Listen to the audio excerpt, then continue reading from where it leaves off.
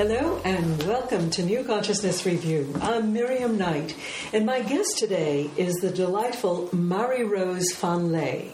She is an author, a filmmaker, and a healer. She's been on an incredible journey that she's mentioned and gone into detail in her book, Talking Story, One Woman's Quest to Preserve Ancient, Spiritual, and Healing Traditions. This really has been a journey of passion and commitment, and I'm so delighted to welcome Marie-Rose. Thank you. Thank you so much for having me, Miriam. Oh my goodness, your story has been incredible. Yes. Tell me why you called it Talking Story. That has a big, deep meaning for you. Tell me about that. It does. I live in Hawaii now. I didn't when I first started this journey, but it's where I learned about the tradition of talking story. And what that means is when you're in Hawaii and people say, come over and visit, they'll say, come over, let's talk story. And beyond that invitation, or what comes with that invitation is this it requests to make time, to make space, to share stories and to be present with each other. And usually it means there's no time constraint, there's no agenda. You just come over and talk story. Oh my goodness, I feel so jealous. That's something that we've lost in the West. Yes, we have. And I feel like it's part of my mission to kind of bring it back into our practices and to share it with others, the delight of it. Because right now we all have kind of a perceived time paucity, and we don't think we have time to listen. We someone says, "Oh, I need to talk to you about something." Just get to it. Just get to it. Give me the bullet points, and then the other person doesn't feel heard, or they don't feel seen. And I think we're all missing that. There's another dimension to Talking Story that you really go into in both the book and the film, and that is the continuous connection to generations, yes, to the traditions, to the history. And if I'm not mistaken, that's what really woke your passion for embarking on the journey that you did. Yes, you're absolutely right. I had a yearning to connect to something that was deep and that had ancient roots and kind of follow it back to see what remains of that, what remains of our collective stories in these various cultures and our spiritual traditions and healing practices. So I set out to see if it even still existed or if it was something I was just going to be reading in a history book. Well, it's not just any stories. You're particularly focusing on stories of healers. You're looking at the healing traditions, yes, of many really endangered societies around the world. Yes. I mean, it's hard for people to understand what I mean when I say there's a need for preservation or they're endangered, but in very real terms, many of the elders that I met on my journey are now no longer with us. And it may be that what I captured of their story on videotape and in my book is all that's left. And so the good news is that I'm glad that I was honored to be able to do that. And then the sadness, of course, is a sense of loss. And my hope is that just as when we remember our loved ones, they live on through the stories we remember about them. And so it's important that these healing traditions live on in the stories we know of the plants, of the people, and the places that are changing so quickly. Tell me, did you become a healer as a result of being the filmmaker, or were you a healer who was then motivated to go out and make the film? I definitely wasn't a declared healer when I set out to make the film. I was much more comfortable having been in the film business, having worked in technology, and being a storyteller. So I was much more comfortable being a documentarian than a healer. So I like to joke that I say my deal with God is, hey, I don't really want to be a healer. How about if I just make a documentary for you about it, And it's just interesting the universe said, okay, Wink, wink. Let's let her go out there and tell herself that story and see what happens. So, but I have healing heritage in my family, and yes, tell me about your auntie. Yeah, so my auntie, she's actually an auntie by marriage, but in our culture it doesn't really matter. It's your auntie and you're related. And she was a medium, so she did trans-channeling healing. And then I have a great grandfather who was a seer. And he was a blind man who could see your past and your future. And then my mother was also very intuitive, but she channeled kind of the healing heritage in a more acceptable way in terms of Western culture. So she went to Paris and was trained as a registered nurse and practiced as a registered nurse here in America. How interesting. And my brother became a physician. He's a medical doctor. So the roots run really, really deep. I guess so, yeah.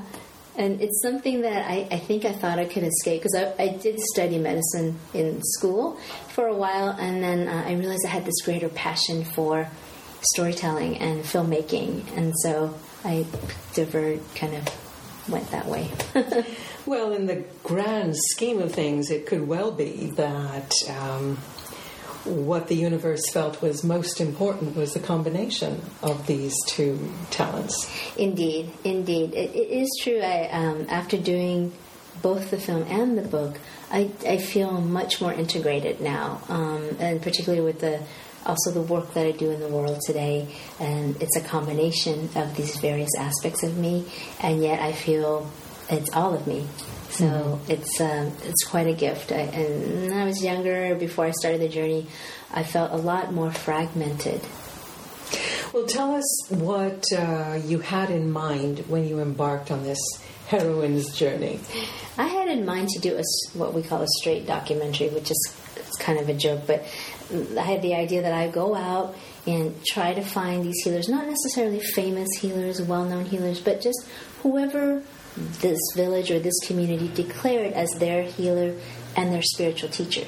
So my only goal was to capture their stories, their practices, their knowledge, and their wisdom. And I had my list of questions, and I was very determined to learn everything I could about them and be a good reporter. And of course, that's not what ended up happening. So. Now, you selected the countries on what basis? You went to Hawaii, you went to China, did a lot in Tibet and India.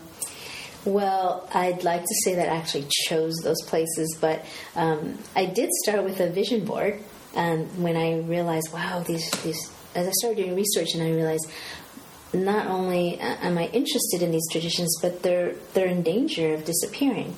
And so I thought, oh my gosh, that means I need to hurry. I need to get going. I can't just dream about it. So I made a vision board, and I just put some different countries and cultures on there, just kind of wishfully thinking, as we do. And then as I did research, just kind of followed the doors that opened. So there was a lot of synchronicity. I would call someone in this, for example, our contact in Hawaii, Nancy Kahalivai, I called her, said, hey, do you know any healers I can meet with? And she said, do you have any sponsors? I said, no. And she said, well, come over and you and your crew can stay with me and I'll introduce you to everyone. So that's the first door I walked through. And then they just kept opening and opening. So same thing with Peru. I started working with a company that was working with the plant medicine in the rainforest and had an opportunity to go there.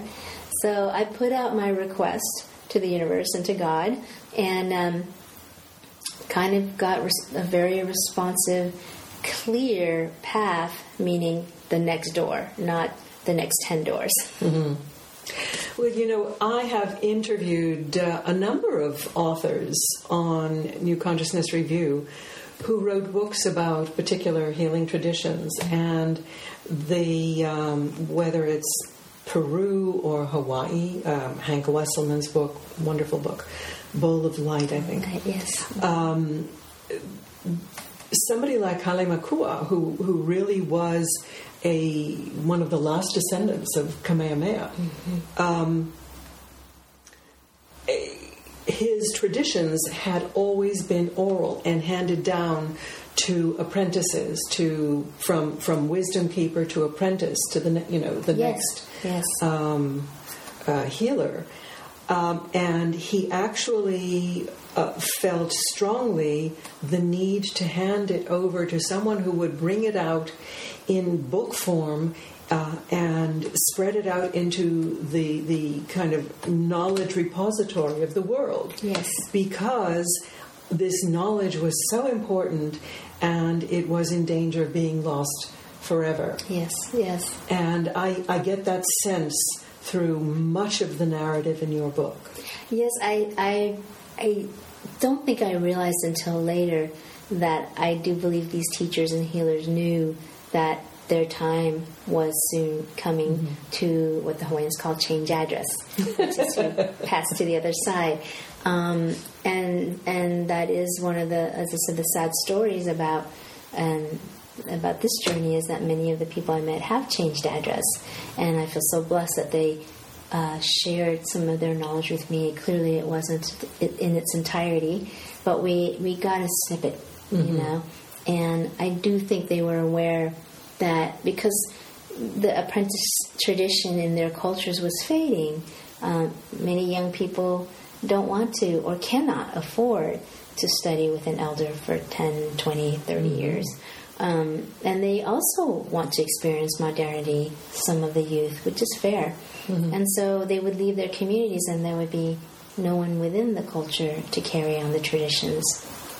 So I feel my work has been just a little small part in helping to take a little piece of that out into the world. Well, you get the same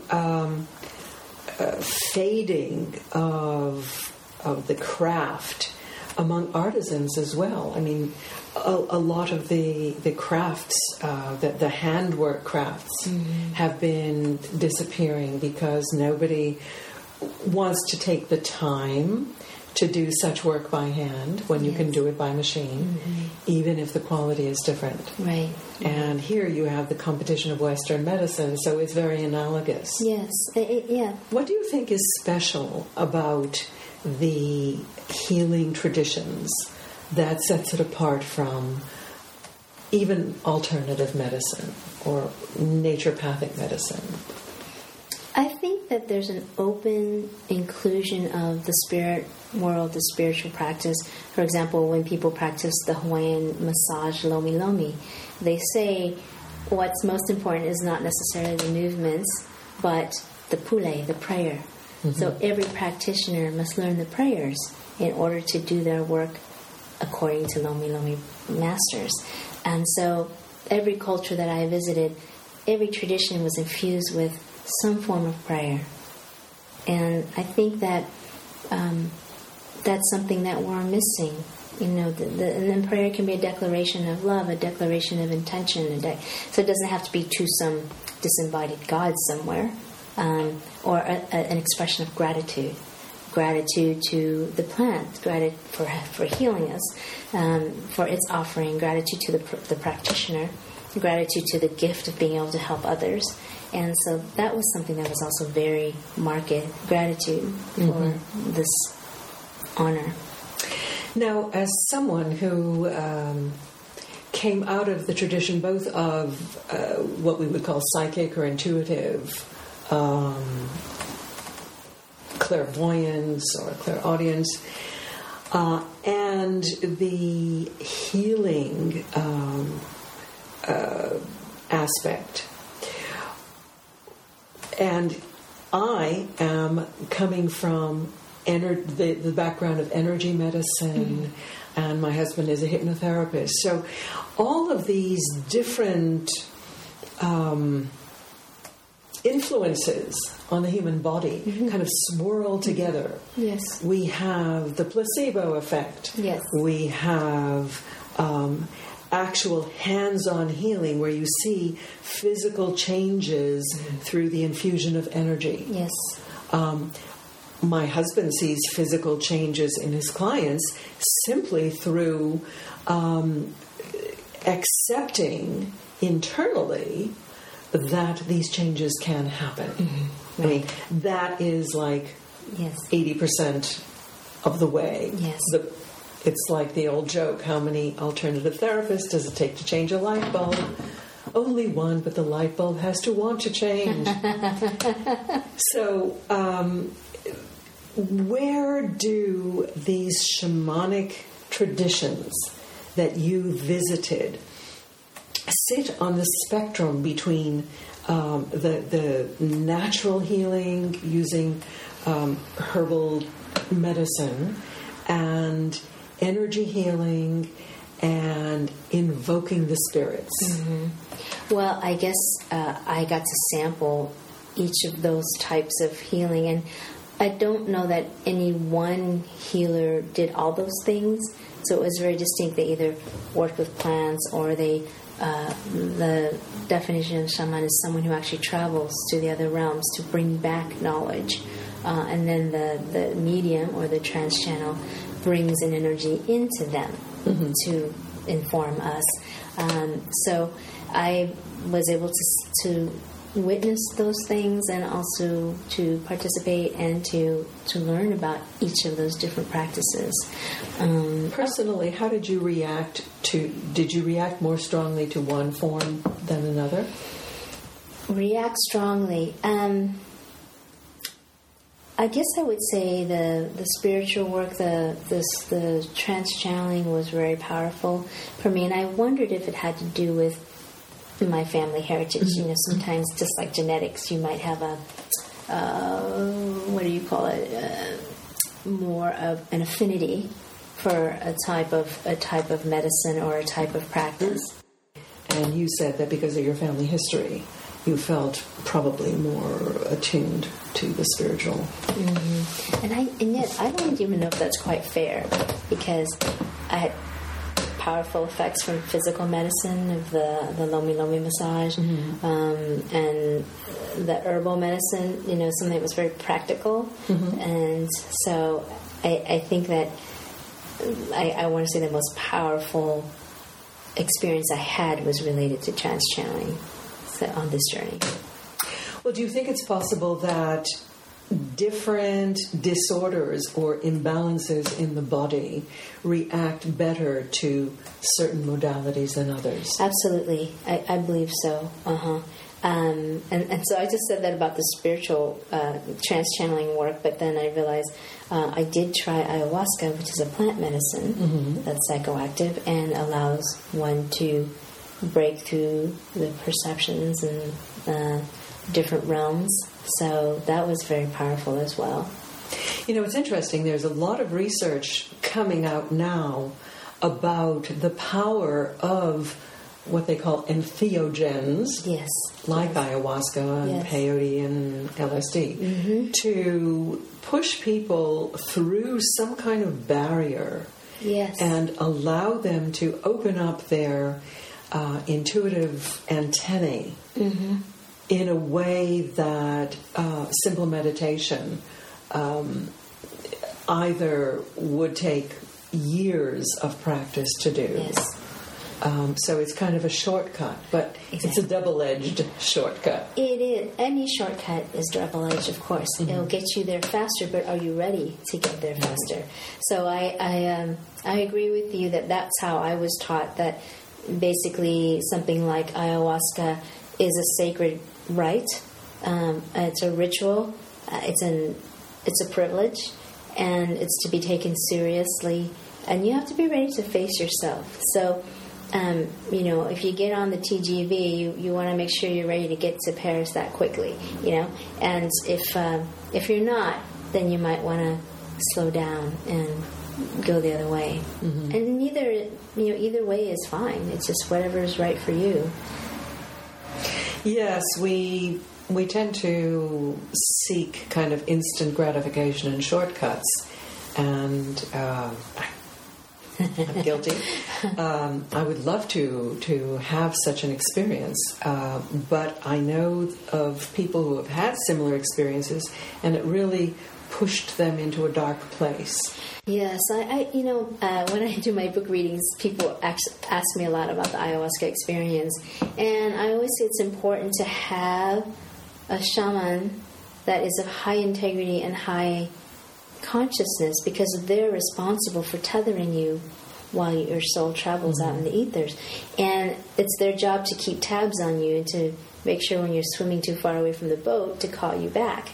And so I was blessed to have that experience where when it just got a little too much for my psyche to deal with, somehow the shaman knew to call me back. And he did that through singing a beautiful, beautiful song. And I write about it in the book, but it's how it sounded was the mix between singing and whistling. And maybe what I imagine angels would sound like if I could hear them. And so that was a gentle beckoning for me to come back home. But it was very powerful. Interesting. Mm-hmm. Tell us some of your experiences, the ones that really made an impression on you. Well, for sure the ayahuasca experience did. And I always say that, I have no experience with drug taking, or I wasn't a wild child in that sense. And I've only been drunk twice in my life, once when I was 13 and another time we don't need to discuss. But so for me to actually imbibe a concoction to travel, it was a little bit antithesis to what I believed or how I lived my life, but I realized that I had a prejudice. And so when I was invited to participate, I felt it was the right thing to do, to respect and honor a tradition and to understand it rather than judging it. But it was a powerful experience. I participated twice, and each time I do think it saved me time. I really do think it allowed me to break through some mental constructs, which are the things that limit us, and to see through and to live a different way. So my first ayahuasca journey, for example, one of the messages I was given is, if you meet the world with your sword drawn, you will only draw to yourself conflict. So it's good to have a sword, put it in its sheath on your belt, but don't meet the world with it. You don't need to show everybody that you have one, but instead meet the world with your heart bared. And that will move you further along your journey, and no harm will come to you. So even if someone kills you, having your heart bared, your soul will not be affected. Now that's an interesting perspective, because we always focus on the safety of our physical body. And to live your life to protect your soul rather than your body is a pretty hefty shift. Yes, and I think that's why when you travel on ayahuasca, you really want to have a good soul keeper who is tending to you. And more important, and I mean, we were in a longhouse, in the rainforest, so it wasn't physically comfortable. And you vomit and purge in order for the medicine to work. So that's not fun either. So it wasn't about physical comfort. It was about spiritual comfort, spiritual safety. Mm-hmm. You're entrusting your soul to someone else.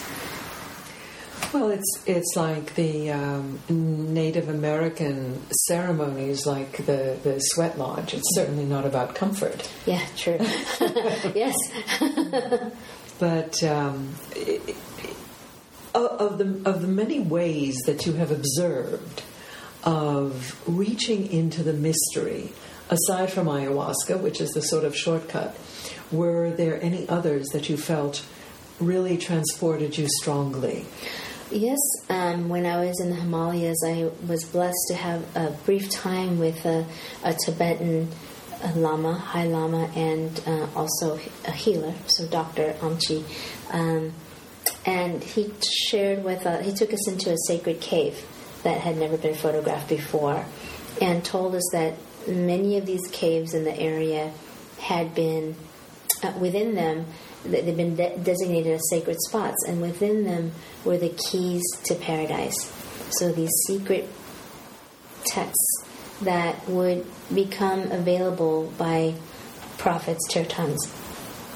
Yes, so these sacred caves, apparently there are a few of them in the region where we were visiting in Nepal, just across from the border with Tibet, that were infused with secret keys to paradise or hidden valleys. And these keys are to be translated and discovered at a time when the medicine that they contain is needed. So these keys are knowledge keys as opposed to physical keys. Well, that's what I asked him. They're knowledge keys. Oh, and he answered yes. Yes. So they're knowledge keys, but they are also texts, and that only certain people could read and understand those texts. They're called teratons, or treasure discoverers. Mm-hmm. And but these teratons will not become evident until the time is right for these secrets to be decoded. Mm-hmm. So you can imagine that it's really quite profound to understand, to be given, first of all, this information that this even exists. You know, I didn't know about these sacred caves. I didn't know about these secret teachings and secret paradises, you know. And it was like something that was out of a movie. So very mystical, very magical. And so to be with someone who is learned in that mysticism and that in those realms, as well as he was also someone who also treated the physical body. So it was a nice representation for me of someone who's integrated, mm-hmm. that they could talk about and understand and practice these high spiritual arts at the same time. If you have a cough, he's got an herb to fix that. Mm-hmm. Wow, master of all trades. I remember reading years ago a book called Masters of the Far East. Mm-hmm.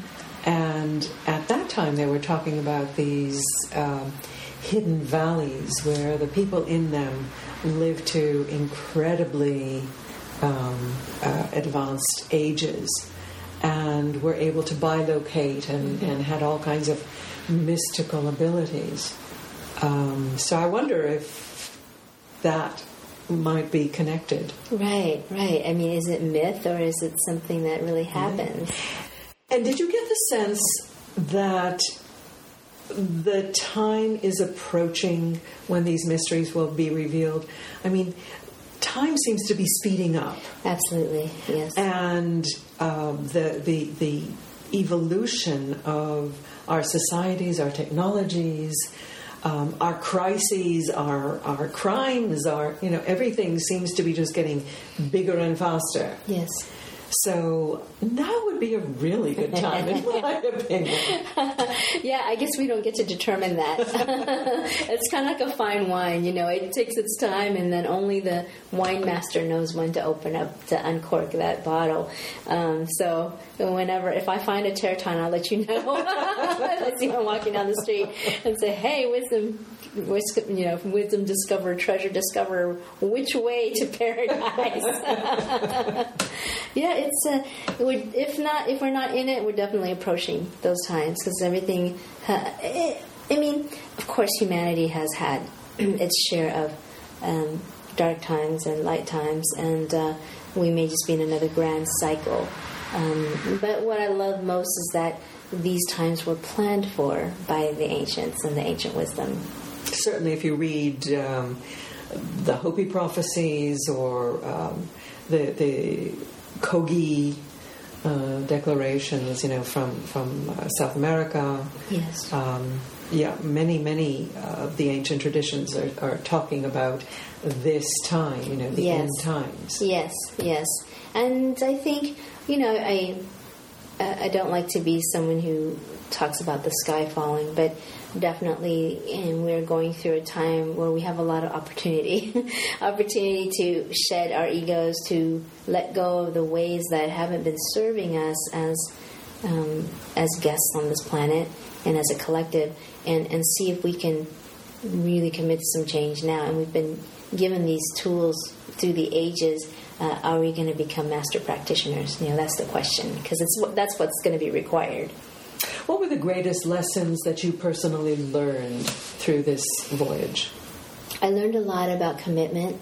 I call it the C word. Everybody that I met was wholly committed to living a life as part of a community, so having the same responsibilities as everyone else, but then having the added burden of being responsible for the well-being of their community. So that takes a huge amount of commitment. One of the dummies, which is what the shamans are called in Nepal, in the Humla region of Nepal that I visited, he said, sometimes my family gets really upset because I have to leave and I'm supposed to help them with the crops and I'll have to go help somebody else. And he says, they have to accept that this is part of my calling. But it's not always, it's not always convenient. And it does cause stress and struggle sometimes for my family. So I loved his honesty of having to deal with the human realm while having these spiritual gifts. Were they paid for their services? There was always some form of reciprocity. So whether you're given a chicken or a meal or a gift or a service, so if they needed something that you could do. And so that was a form of reciprocity that I witnessed. And I know a lot of healers in the West have quite a quandary about, do I charge, don't I charge, is it okay to charge for spiritual work, should it be donation-based only? Mm-hmm. But again, that's out of context, and I mean, when I was a practitioner, people who may not have had a lot of currency cash, they would trade for meals or haircuts or whatever they had to offer. That would be of value to me, or that would bring some form of reciprocity. But mostly in the West, our form of reciprocity exchange is with currency, with money. So it causes people to just have endless debate about it. But I mean, one of the things I talk about, though, if you're given a beautiful singing voice and you sell a record, is that not God's gift as well? So should you not charge for that? If you are an amazing painter or you have the gift of gab, why is it okay to receive reciprocity for that? Mm-hmm. So, but I think people have this kind of funny dance with what is spiritual or what is God's work versus human work or work of the mundane. So you used the term when I was a healer in the past tense. Are you no longer a healer? Well, it's funny because I kind of never really called myself a healer. I used to say that healing comes through me. It's something that happens. But it doesn't really define who I am. And I wanted to be mindful of that. Because my teachers were very strict with me about that, that this gift of healing or this gift of seeing or any of that, they're just siddhis, right? Empowerments that we are given along the way as we grow our consciousness. Don't get caught up in the magic of the empowerments you're given. Just keep going. So maybe one day you're doing healing work or allowing healing to move through you in one form, and another day you're cleaning toilets. And if you're cleaning toilets with your arms and your hands that are connected to your heart, it's the same work as healing work. So they were very clear about kind of breaking down those barriers in my own mental constructs. I think they saved me lifetimes. Yeah. And so now I think, as I'm looking back on it now, I did healing work one-to-one, working with clients. And then I wanted to shift that work from the one-to-one to the one-to-many. So working through that, returning to my work in media and understanding the power of media to inspire, to transform, and to also do harm. And so I wanted to get back to something that I felt may be able to reach more people more efficiently. And so now I've kind of moved my work, from the one to many through media, and I also am the chief operating officer of a visual media company. Uh-huh. So through that business and how to practice what I've been taught in all walks of life. So I guess that's why I say when I was a healer. But I do believe being someone who transports healing transmissions through her work is probably what I'm really doing in whatever form that is. What is the difference in the impact, do you believe, between your book and your film? So the film came out first. I finished that first.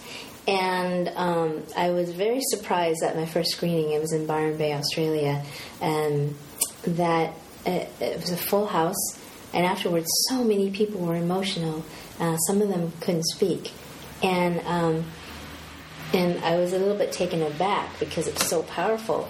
And that's when I realized, oh wow, the intention to capture the healing transmissions in this form actually worked. And so that was wonderful to see. And I think that the film gives people a sense of the story, a sense of place, a visual context for the journey, and some insight into my personal journey. But the book is a lot more personal. And I wrote that after my film screenings, and people would ask me very personal questions, and they wanted to know more about the inner landscape. Mm-hmm. So I say that the film shows you more of the external landscape and gives you a little peek into the internal landscape, but the book really goes in there. And I just put my heart on the page, which was a challenge for sure. Mm. The book is called Talking Story. Do you have a website for it? I do. TalkingStoryBook.com. And from there, it's one-stop shopping. You can find out about the book. You can learn about my events. You can join me on social media. I have my contacts there. And then also options of where you can find the book and the DVD. I'm astonished you got that URL, Talking Storybook. I am too, actually.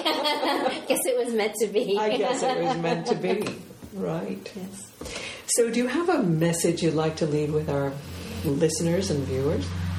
I would say that apparently your listeners and viewers are very interested in growing their consciousness and on being on this human journey. I'm not even going to say spiritual journey, but the next level of the human journey. And I want to say, remember the C word, be committed. Be committed first before you take those steps, because the commitment will inform your choices. So, for example, if I at least commit to saying I know I want Italian food for dinner, I'm going to be shown a different menu than if I say, I don't know if I want French, I don't know if I want Italian, I don't know if I want French. So then all of a sudden it seems like the world is not showing you your path. So I say, be committed to something. It doesn't have to be a grand commitment. It doesn't have to be pinpointed to the very last detail. It's just the opposite. But let's say I want to learn how to train my mind. I want to learn to be a more peaceful person. I want to learn how to tap dance. I want to learn how to fly a plane. All those things require the commitment to that before you go out and try to make some choices. Well, I guess that's really invoking the power of the law of attraction. Until you have a really clear picture in your mind of where you want to go, you will wander all over the map until you really clarify it, and then you'll know where to go. So and I think to clarify, it's not that, let's say I want to go to Paris. I don't need to decide everywhere I want to visit in Paris before I commit to going to Paris. I don't have to know every street corner. I don't have to memorize the map. But I do kind of need to know that I want to get to Paris. And that's the start, right? And then from there, you move. Right. Oh, my goodness. We could talk all day. We've been speaking with Marie Rose Phan-Lê. Her book, Talking Story, One Woman's Quest to Preserve Ancient, Spiritual, and Healing Traditions. Marie Rose, thank you so much for being with us today. Thank you so much for having me, Marion. It was a pleasure.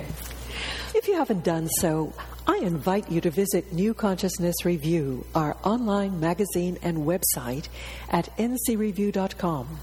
You'll find reviews and award-winning interviews about leading-edge books and films from the world of science and consciousness, alternative health and healing, social and environmental activism, interdimensional communication, and the spirituality of oneness.